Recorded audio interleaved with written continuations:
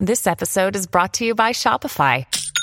Forget the frustration of picking commerce platforms when you switch your business to Shopify, the global commerce platform that supercharges your selling wherever you sell. With Shopify, you'll harness the same intuitive features, trusted apps, and powerful analytics used by the world's leading brands. Sign up today for your $1 per month trial period at shopify.com/tech, all lowercase. That's shopify.com/tech. Welcome back. We have pagans and beards and Twitter and the First Amendment and fireworks versus gunfire. I'm Mike Morgan and we're down in Alabama.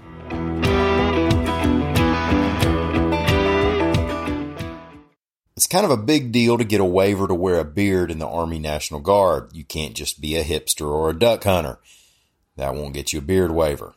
If you're a Norse pagan, maybe it's a different ballgame. Nevada Army Guard Sergeant First Class Benjamin Hopper is from Madison, Alabama, and he says he's practiced his Norse pagan faith for more than 20 years. AL.com's Lita Gore reports that he's received a waiver that allows him to keep his beard while serving because of his belief in the ancient Nordic religion. Said Sergeant First Class Hopper, quote, "My personal faith is deeply tied to the modern warrior lifestyle that I have been able to live during my military career. In short, it is honoring the pillars of heathenism, our ancestors and ancient gods, and way of life."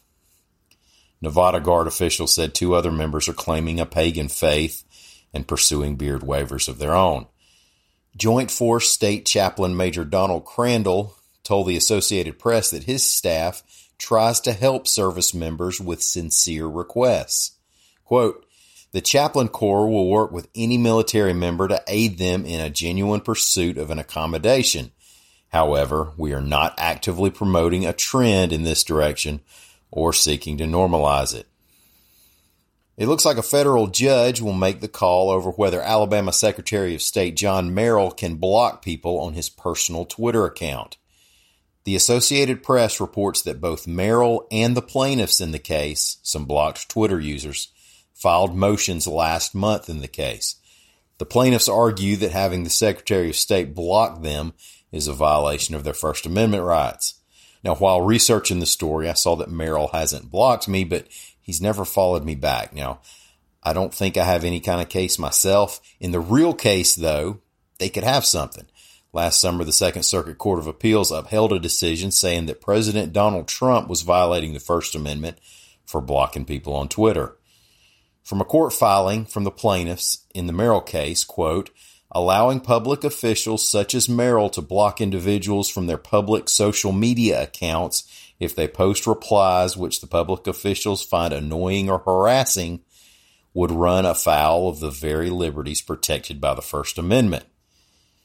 Now, Merrill's lawyers, quote, "The plaintiffs have no First Amendment right to communicate through the defendant's private Twitter account. They have no constitutional right to force the defendant to listen to their comments. And friends and neighbors, I hope one of my rewards in heaven is to get to tell James Madison about some of the arguments over his first couple of amendments, just to see the look on his face."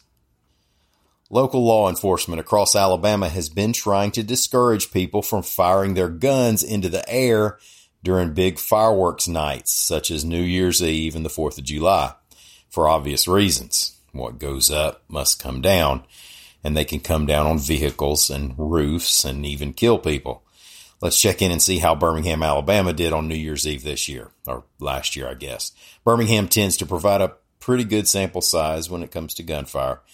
AL.com's Carol Robinson reports that from 3 p.m. December 31st until 3 a.m. on January 1st, Birmingham's ShotSpotter gunfire detection system recorded 965 shots fired.